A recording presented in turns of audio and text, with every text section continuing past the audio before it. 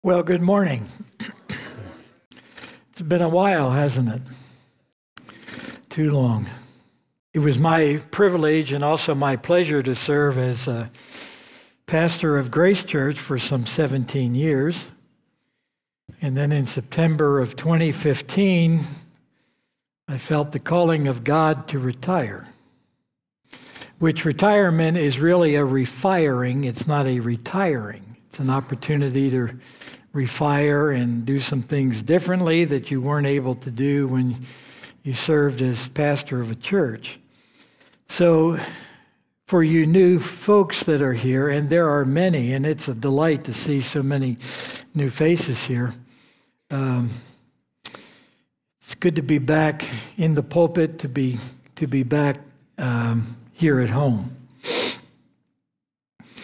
Chris prayed for the team that's in the Dominican Republic, and it hit me this past week that this church has been responsible to see literally, and I'm not kidding, literally thousands of people come to know the Lord Jesus Christ. That's a remarkable, remarkable record.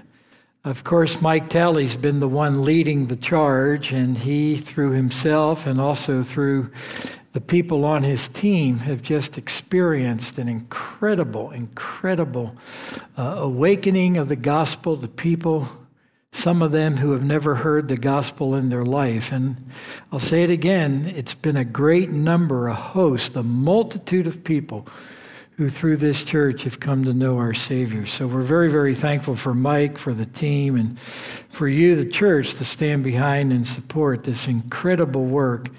And they'll be finishing up, I believe, Wednesday, coming home from Dominican Republic. Let's bow for prayer. Father, again, we are thankful that we can rest in our God who is able. You are able for any situation. You are able for anything that we face. You are able for any relationship that may have fallen apart, any disappointment. You are the God that knows everything full well. In your heart, your desire, your passion really is for your people to trust you no matter what. And so that's my prayer this morning, is that we would get a better grasp of what it is to cling to that rock-solid God who is reliable for each and every situation in each and every area of our life. Thank you, God, that you've made that promise to us, and now give us grace to grab hold of the message you want us to hear this morning. In Christ's name, amen. Trusting God has become a lost art. We do okay when it comes to working and studying, planning, staying busy, worrying and stressing. We're off the charts on that one. But trusting in the Lord, I wonder. We're learning to cope with our life without much faith in our living God, who is totally reliable and trustworthy in every situation. But for some reason, we are still struggling to trust him to the full extent of what he desires. If we could claim a motto, as it were, for the remainder of the year 2021, Proverbs chapter 3, verses 5 and 6 might be good. It's a dandy of a verse. Some of you can quote it faster than you can even turn there. These are good words to hear, good words for 2001, but it's also great truth for our life. You've heard it quoted this morning. Let's quote it again. Trust in the Lord with all of your heart, and do not lean on your own understanding. In all of your ways, acknowledge or recognize God in each of those ways.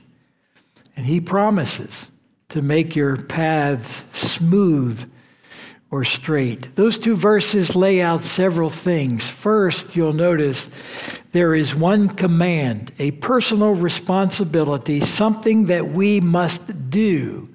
One command. Then it gives us three directives, you might say, or how we are to trust, how we are to follow through on that command.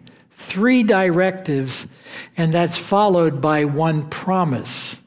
God's responsibility, what he has committed himself to do as we are faithful to keep the command, following through on those directives. 1, 3, 1. Command, directives, and promise.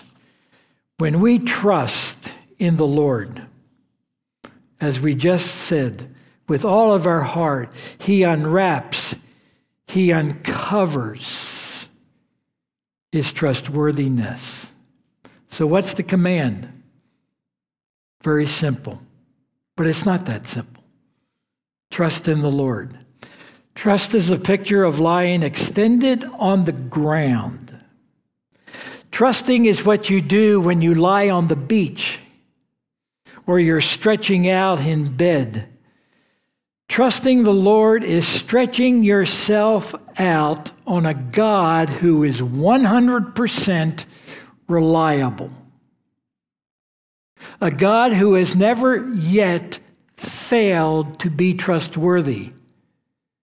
A God who is dependable in every situation. So when we trust, we are willing to extend ourselves, stretch ourselves on that reliable God. It's like floating in water. If you try to float, you can't, and that's the problem. If you float, you lie face down or face up, allowing the water to hold you up. You cannot half trust the water and half trust yourself. You'll sink. Floating is releasing yourself to the water to support you. Trusting is releasing yourself to a reliable God who will hold you up. But you've got to let go. You've got to do the releasing.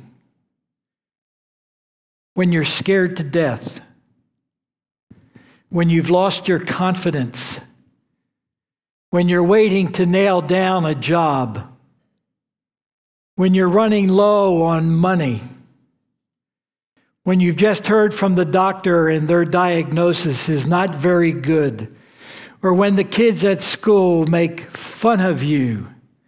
Those are opportunities for us to let go, to release ourselves to the trustworthiness of our reliable God. A man accidentally fell over a cliff. And as he was falling to his death, he reached out and he grabbed hold of a branch, suspended in midair. He cried out to God, "God, are you there?" And God responded, "Yes, I'm here." "Well then, God, can you save me?" And God answered, yes, I can save you.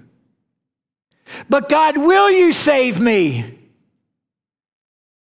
And God replied, yes, I will save you.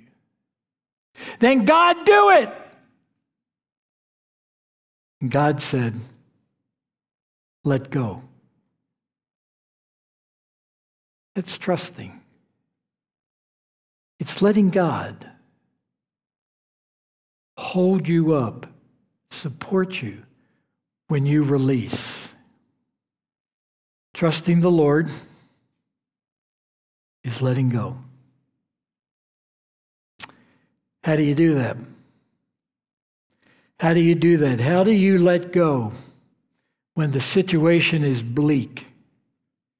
When it's like there are no answers that are forthcoming? How do you let go and trust? That's what the 3 directives are all about in the next couple of phrases. 3 directives. The first, it's to be done entirely, notice, with all of your heart. Your heart is the control center of your life. It includes your mind, which processes written truth that God Himself really is trustworthy. It's your mind engaged in trusting. It also includes your emotions, which affect the way that you feel about God's worthiness. Your emotions, your feelings are engaged. But it also includes your will, that ability to understand the Scriptures and also your own life, personal experiences. Mind, your emotions, and your will being engaged entirely in trusting the Lord. That's first. It's the first directive. One day, a young Canadian wanted to cross the St. Lawrence River. And at the time, the river was frozen. So he wasn't really sure, how is this river going to support me? How's it going to hold me up? So he gets down on his knees and he begins to crawl on the ice, and he's not sure how thick the ice is. He put out one left hand, and then he put out his left knee, and well, so far, so good. It's holding him up, but then he tried his right hand, followed by his right knee, and again, so far, so good. Soon he hears this thunderous noise behind him. And he wonders, what is that? So he turns around to look, and he sees a team of horses pulling a chariot on the ice. It hit the ice full force, passed him by, and crossed the river. When you trust God entirely, it's not a crawl on thin ice. When you trust God entirely, it is a confident, it is a dependable, it is an alive and yet sometimes painful clinging to a rock-solid God. That's trusting. It's trusting when you face a major disappointment. It's trusting when you get up in the morning and say, God, I have no other resource. I have no other plan B, you or it, and I'm not going to crawl today. I will walk depending completely, absolutely, entirely on you. That's it. This isn't about me today and my situation, whatever that could be. This is all about you. Trusting God entirely with all of our heart is the first directive. But then there's a second. It's to be done exclusively, without any self-dependence. Notice that the phrase says, lean not on your own understanding. It doesn't say, don't use your understanding. It says, don't lean on your own understanding. The word lean is used over in Judges chapter 16 and verse 26. It's where blind Samson leaned against the pillars of the Philistine temple. It's used in 2 Samuel chapter 1 and verse 16, where Saul leaned on his spear for support. Leaning on yourself is like trying to walk on crutches. If you've ever walked on crutches, you know what that is like.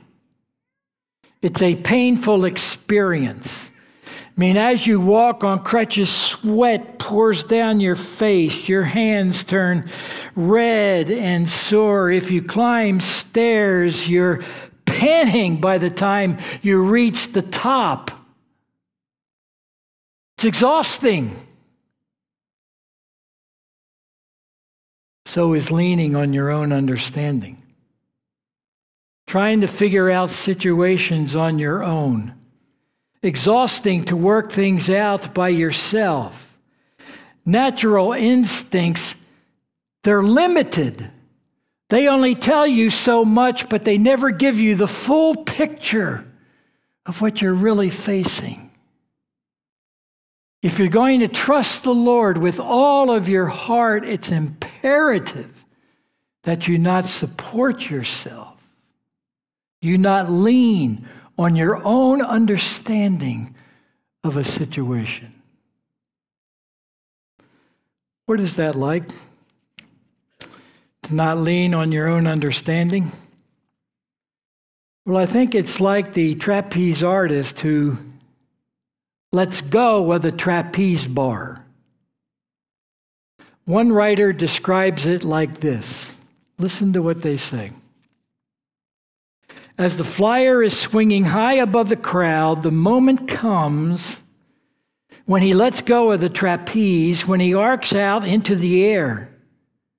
For that moment, which must feel like an eternity, the flyer is suspended in nothingness. It's too late to reach back for the trapeze. There's no going back now. However, it's too soon to be grasped by the one who will catch him. He cannot accelerate the catch. In that moment, his job is to be as still and as motionless as he can be. The flyer must never try to catch the catcher. He must wait in absolute trust. The catcher will catch him, but he must wait. His job is not to flail about in anxiety. In fact, if he does, it could kill him. His job is to be still, to wait, and to wait is the hardest work of all. We trust God not only entirely with all of our heart, but we trust God exclusively, letting go of our self-dependence. But there's a third. Not just two, but a third one. Trusting the Lord is to be done extensively, acknowledging God in all of your ways. The word acknowledge means to recognize. It means to get all of the bases of your life covered, not only by the presence of God, but the reality of God's resources. Recognizing not only His presence in your daily routine and your schedule, but recognizing His strength in your worries, in your anxieties, in your anger. It's accepting His will for your career. It's admitting to His purity in your sexuality, His desire for your marriage, His provision for your money, His wisdom in your choice of friends, His comfort in all of your leisure. It's bringing God totally into every aspect of your life. It's like your life is a house or a home, and in your house there are different rooms of the house where you live, where you dwell. When you acknowledge God in all of your ways, you're bringing God into each room of your house. And you're saying, God, I need you in that area of my life, in that area of my home, in that area of my marriage. Whatever it is, God, I recognize, I acknowledge you in your presence and all that you are in that area of my life. Trust in the Lord. Throw yourself back on Him entirely, exclusively, extensively. Those are the directives. And then what does God promise? One promise. He will make your path straight. That word straight could also be translated smooth. When we're willing to let go and trust God the way this scripture has told us to do, something happens within inside of us that we may not be aware of. When we trust Him to this full extent,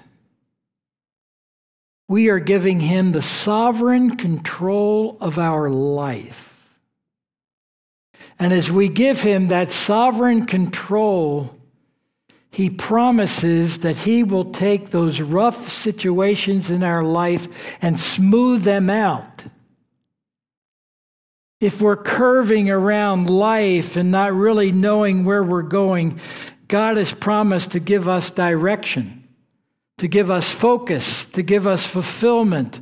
That's His promise. That's what He will do because we are trusting completely in Him. He is our trust. He is able in whatever we are inclined to be involved in. God, we can trust you no matter what. Let me ask you two questions. First, you believe this?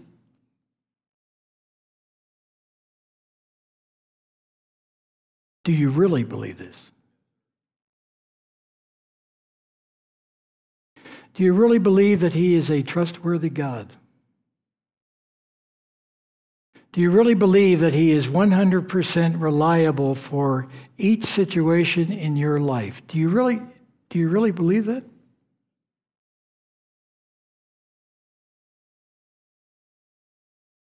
Second question. Are you living it? It's one thing to say you believe it, it's another to live it. If you're not living it, you're not believing it. To what extent are you living it? As you face that difficult relationship, the breaking down of a relationship that you had never expected, but all of a sudden the relationship is over, it's gone, and at this time it's like no more. No more in the relationship. Are you really living out the truth of these verses in that broken relationship? What about a major disappointment? Or maybe in a weakened physical condition that you never thought you would face in your life. You're just not as strong, you're not as capable as you once were. Do you really believe this as you accept the fact you're getting older in life? And you're not able to move around like you used to. tough getting older. Do you really live this truth living in a new location? You never thought you would be here in this area, but here you are, family and all, and now you're having to accept and to settle in this new location. Are you willing to live by this truth? Or could it be that maybe you're still floating by yourself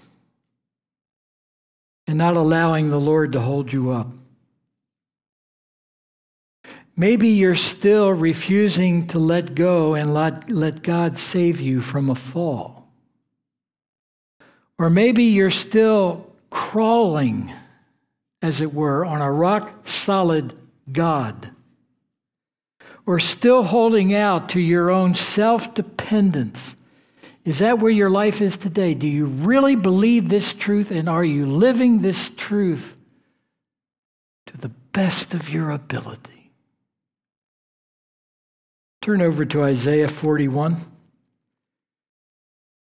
Isaiah 41, I think, really puts this all into perspective. It's become a familiar verse. It's almost like a life motto, something that I refer to quite a bit. I want you to see it.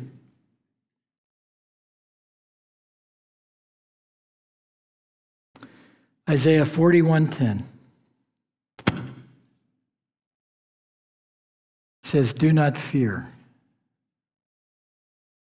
because I am with you." The God you are trusting in with all of your heart, my friend, is with you. Do not be dismayed, for I am your God. The God that you are trusting in entirely is your God. You belong to Him. He belongs to you. He is your God. That's the one you trust with all of your heart. Goes on to say, I will strengthen you. He promises to strengthen us exclusively as we let go of our self-dependence. It may feel like we're hanging on to nothing, just waiting for God to catch us, but the promise is that He will catch us. He will strengthen us. He will. Next, He says that He will help us. He's the one that will help us extensively as we acknowledge, as we recognize His presence, His resources in all of our life. And last, He says that He will carry us with His righteous right hand. It's His promise. You see, that's the God that we can trust. We can trust fully. Now, that doesn't start tomorrow. That's a truth that begins today, even before you leave this service. The willingness to fall back, to stretch yourself out, to allow God to hold you up, just as you allow water to hold you up if you're floating. Let's bow for prayer.